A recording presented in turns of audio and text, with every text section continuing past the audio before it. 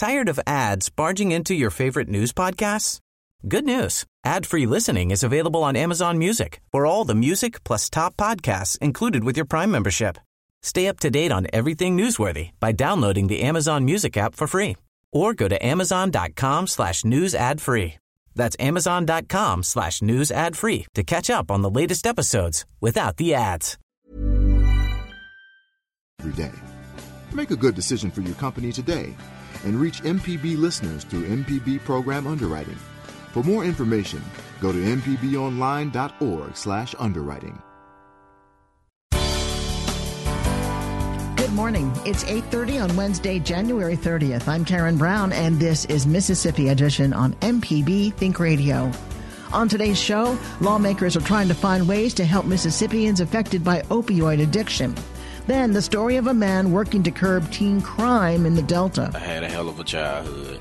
I wasn't raised by my mom. I was raised by my grandmother. A couple years ago, I was sleeping outside in -5-degree weather. Had guns held to my head at point-blank range, daring me to move. And after a Southern Remedy Health Minute, why a new tobacco data report card is giving Mississippi a failing grade across the board. That's all coming up. This is Mississippi Edition on MPB Think Radio.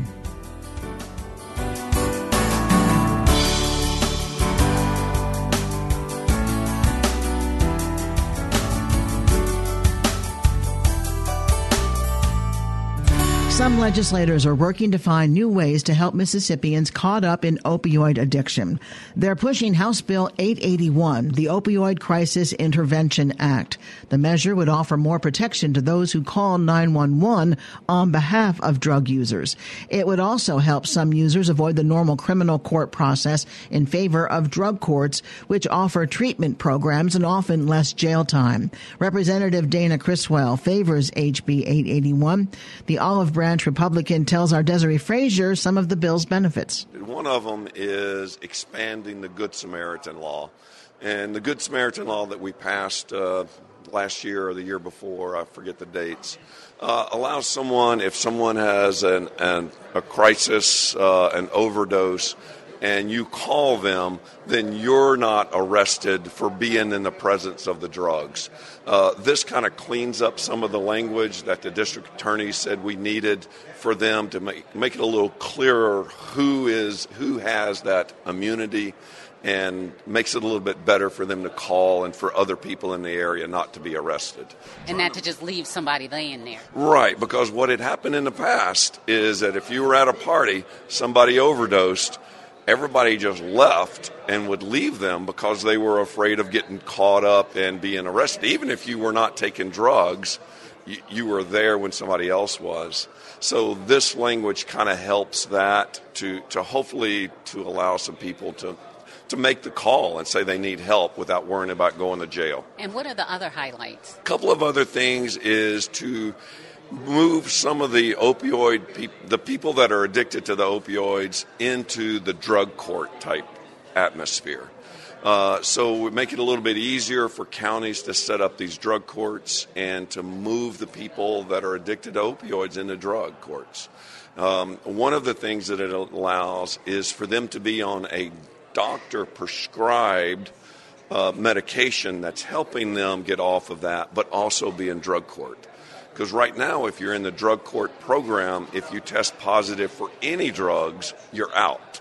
Even ones that are helping them get off that are doctor prescribed. So that's kind of the language that is kind of it's not set just right just yet, but it's language that we're working on to make sure that you don't want people still on the drugs, but you want them to be able to go through the drug court program and still working with a doctor to get off of the opioids. Representative Dana Criswell of Olive Branch. John Dowdy is director of the Mississippi Bureau of Narcotics.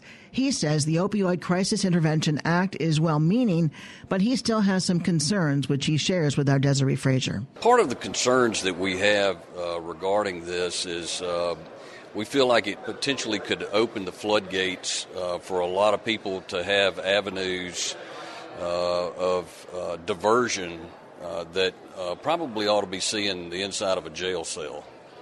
What do you mean by that? Well, I mean, couple of things that, we've got going with trying to open up more opportunities for people to be diverted into other types of courts besides going to jail. One of the things that we're concerned with is allowing people who are charged with burglary of a dwelling to be allowed to participate. And I think it's a little dangerous when you start expanding the availability of drug court to potential violent crimes. And, the whole situation involving a lot of the aspects of that particular bill, at least as I read it, I just think there are some good ideas that are contained therein, but I think we need to have more discussion about how to implement some of those as opposed to the way it's currently formatted in the legislation. What about the piece where if you're at a party, someone overdoses, and you call 911, the bill says that you wouldn't be prosecuted or charged with anything. You would be considered a good Samaritan. We've already got that legislation in Mississippi. I mean, that's been on the books for a while.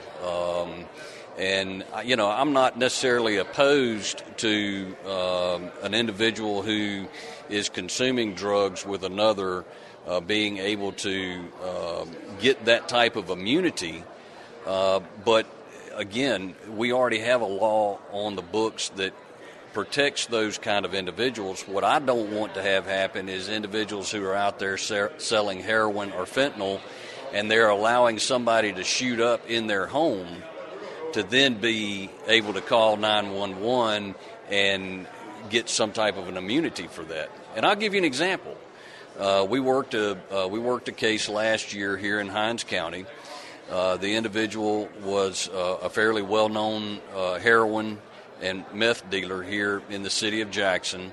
When we executed the search warrant on his home, he had a surveillance system in the home. He had needles that he would actually use to inject the heroin into individuals. We learned as we were doing the investigation that the previous Saturday night that there was a young lady that had gone in there and had used heroin in his house. They called 911, and she ended up at University of Mississippi Medical Center.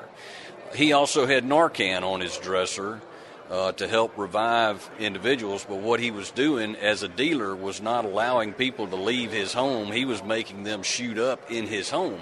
And this is an individual who's making his living off of selling these kind of drugs to people. So you got to be real careful about how you word that type of language just to make sure that you're not allowing a door to get open that you don't intend to really open.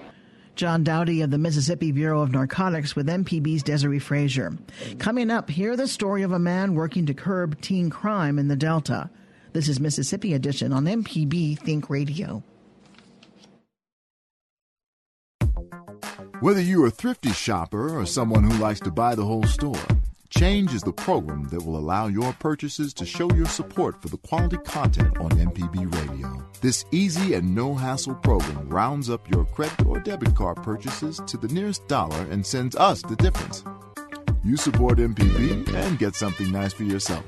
To sign up for Change, visit our website, mpbonline.org, and click Support. MPB would like to thank Daniel, Coker, Horton, and Bell and the Mississippi Healthcare Alliance for underwriting MPB programs. Your company can be an underwriter, too. Find out more. Go to mpbonline.org/underwriting to find out how. This is Mississippi Edition on MPB Think Radio. I'm Karen Brown. After time in jail and on the streets, a Mississippi man is trying to turn his life around. MPB's Alexandra Watts reports on how this man is using his experiences to combat youth crime in a Mississippi Delta town.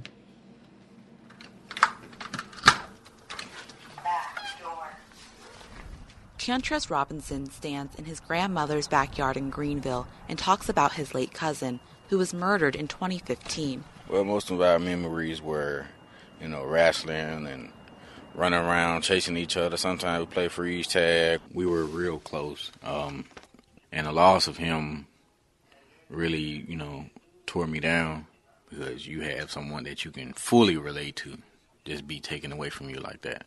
His cousin was a victim of gun violence. Their bond was a bright spot in his upbringing. I had a hell of a childhood. While most kids were playing with toys, the only toys we had was outside. I wasn't raised by my mom, I was raised by my grandmother. And the hardships continued as Robinson got older. A couple years ago, I was sleeping outside in -5-degree weather. My life is not the ordinary life. Had guns held to my head at point-blank range, daring me to move. I've been victim of racial instances. I've been lied on and got charges for domestic violence. I was 18 years old going through stuff that people 25 and up were just going through. Today, Robinson is living a different life, coaching basketball games and giving back to his community. But he's concerned about those involved in youth crime. One of those affected is his 20-year-old cousin, Tredarius Robinson. I was a part of a gang. I had to find out the hard way. I actually went to jail. I ended up getting charged with murder. At age 19, Tredarius Robinson was convicted of murder along with 3 minors. The youngest was just 13 years old. 1 year later, he and the others are now out of prison, and Robinson says he never thought about the consequences of being in a gang. The rappers telling them about all the little violence, but I ain't telling them the outcome of what's going to happen. If you go kill somebody right now, you should know what's going to happen. Tiantres Robinson, who never was officially part of a gang, knows what can happen and wants to help people. I was surrounded by a negative environment, but, I had to somehow gain the knowledge that good is good and good gets you further than bad gets you. He says the murder of a 15-year-old inspired him to help Greenville. The murder also sparked a town hall meeting on youth violence. The city does not attribute youth violence to gangs. Instead, they call these groups cliques because they're typically organized by neighborhoods. But whether it's clique or gang violence, people are concerned, like Parks and Recreation Director Corey Holmes, who spoke at the town hall meeting. See, we got to get like the other cities, like Ms. Judge Johnson was saying. When you go to these cities, they got 24 hours recreation. That's right. Keeping our kids off the streets, giving them something to do. Holmes says the structured activities offered by Parks and Recreation are important in keeping kids off the streets. We've had more volunteers this year because of the violence. A lot of men are stepping up, wanting to coach teams. They're going into the schools, creating teams to be able to combat, what we have going on with the juvenile crime. One popular program is this basketball team Holmes coaches on Friday nights.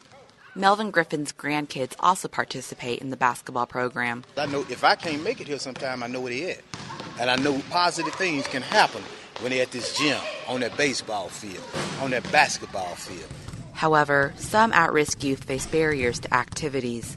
Some cannot afford the fees for programs, and others lack transportation to access certain activities. Hey, Runner, throw me that ball, Runner. When Tiantres Robinson was these boys' age, he was doing something different. I was trying to practice shooting it, and I was like 7 or 8 years old. I was stealing my uncle's gun, going in the mirror, looking at myself.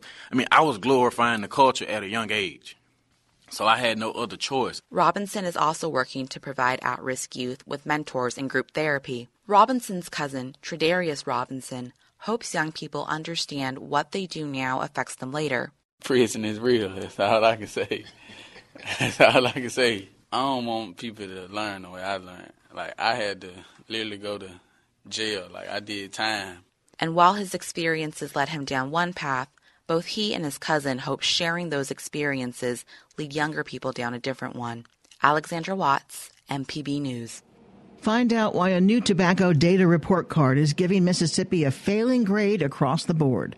That's coming up after a Southern Remedy Health Minute. This is Mississippi Edition on MPB Think Radio. Hi, I'm Wills Cottrell, the IT guy around here, and I know firsthand that everybody needs a little help from time to time dealing with the fast-paced world of technology. Wilts, I couldn't agree more. I'm Jeremy Thompson, the computer doctor and phone surgeon. As the weekly host of Everyday Tech, it's our job to make it easier for you to keep up with the latest, greatest, or smallest technologies. The way it works is, you give us a call and we'll give you some answers. Hopefully the right ones. That's Everyday Tech this morning at 10 on MPB Think Radio.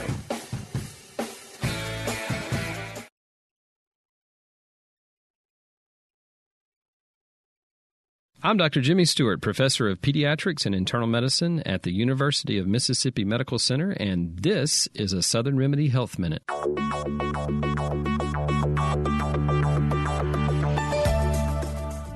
I had 3 days of, I guess you would call it, semi-extreme diarrhea, and finally went to the doctor. He said I had something called H. pylori.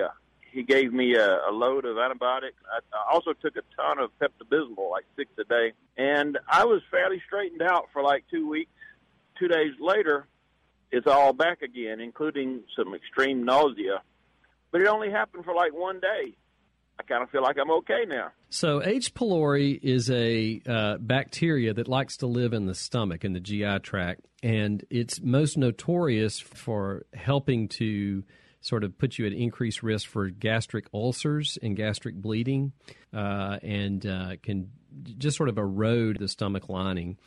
You need to treat this with a complex regimen, which usually involves a macrolide or a couple of other antibiotics, but they're also in conjunction with things that decrease the acid level. Now, diarrhea is not a typical symptom of H. pylori, so if you weren't having a whole lot of pain in your epigastric region, I probably would not even have tested. It sounds like because of these symptoms sort of coming and going, I'm not too sure that that's what's causing your symptoms. I think it may be something else. For more health tips and medical information, listen to Southern Remedy each weekday morning at 11 on MPB Think Radio. The Health Minute is underwritten by Blue Cross and Blue Shield of Mississippi. Live healthy, live blue. It's good to be blue. Get your MPB car tag anytime. It doesn't even have to be up for renewal. Simply go to your county office to sign up. When you get an MPB car tag, a portion of the fee helps MPB continue to educate, inform, and entertain Mississippians. For details, visit mpbonline.org/cartag. We'll see you on the road.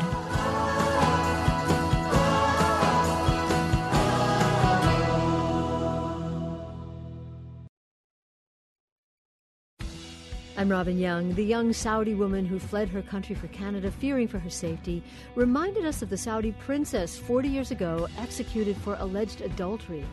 We thought it was medieval then, and the fact that all these years later this is still happening is just shocking. The death of a princess, next time, Here and Now. Today at noon on MPB Think Radio.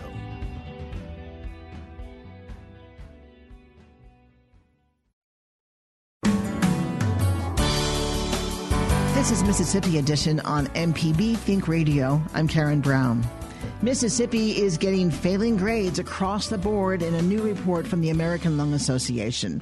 The new State of Tobacco Control grades states in categories such as the legal age to purchase tobacco products, availability of quit smoking programs, and even the level of cigarette taxes.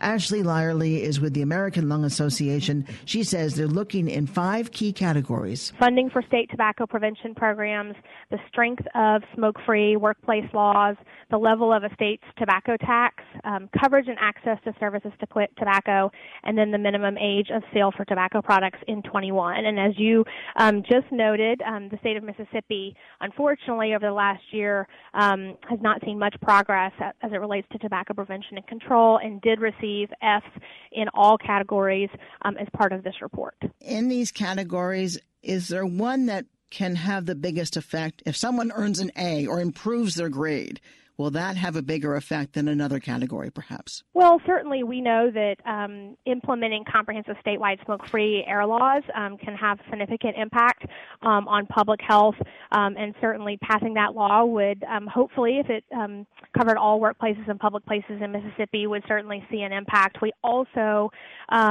see a tremendous impact in increasing states' tobacco taxes, so it is one of the most effective ways to reduce tobacco use. not only for low-income individuals but also for youth. So there are multiple studies that show that every 10% increase in the price of cigarettes reduces consumption. For adults, that's about 4%, and then 7% for youth. What is the cost difference between e-cigarettes, vaping, versus cigarettes? We, as the Lung Association, really advocate for e-cigarettes to be considered as tobacco products, and we want them to be equalized. So in Mississippi currently, the state tax on tobacco products is only 68 cents, and so with a $1.50 increase, that would bring the tax to about $2.18. We would want to see the same tax rate applied, parallel tax rates to other tobacco products, which would include e-cigarettes. Mississippi has the 40th lowest in the nation in cigarette taxes.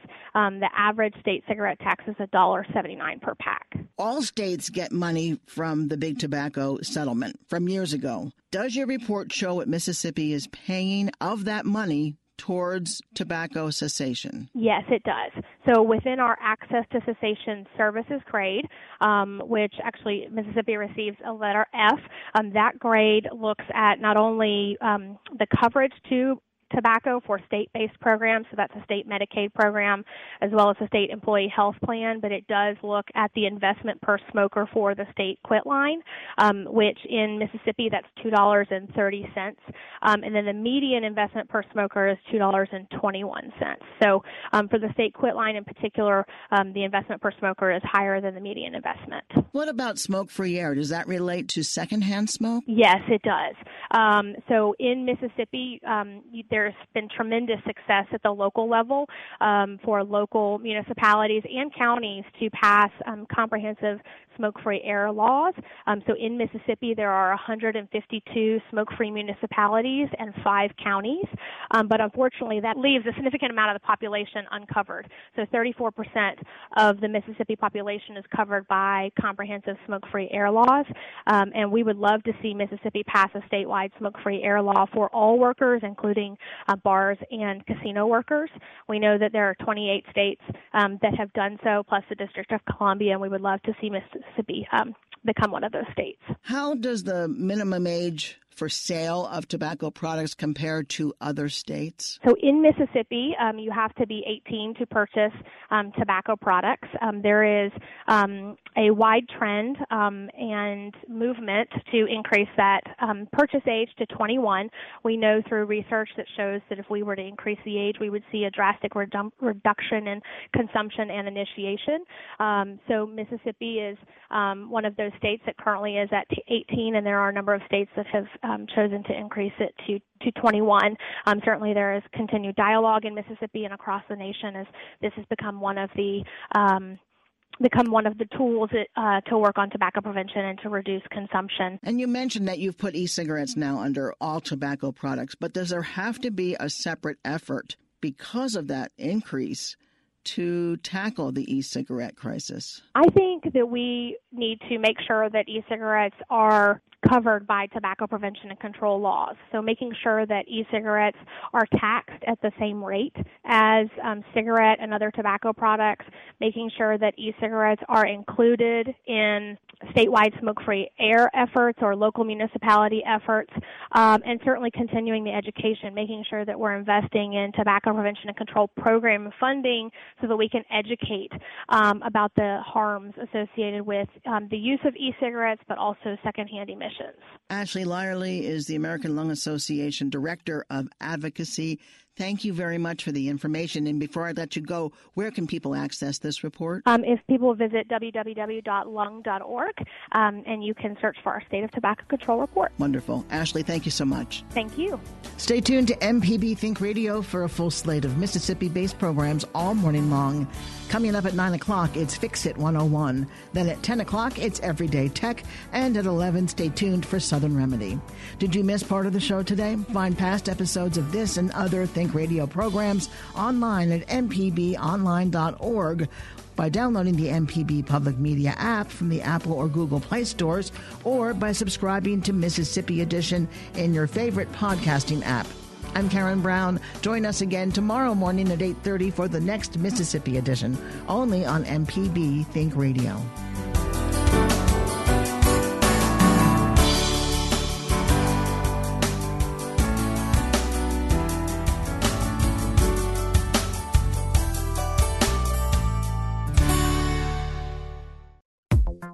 Whether you're a thrifty shopper or someone who likes to buy the whole store, Change is the program that will allow your purchases to show your support for the quality content on MPB Radio. This easy and no-hassle program rounds up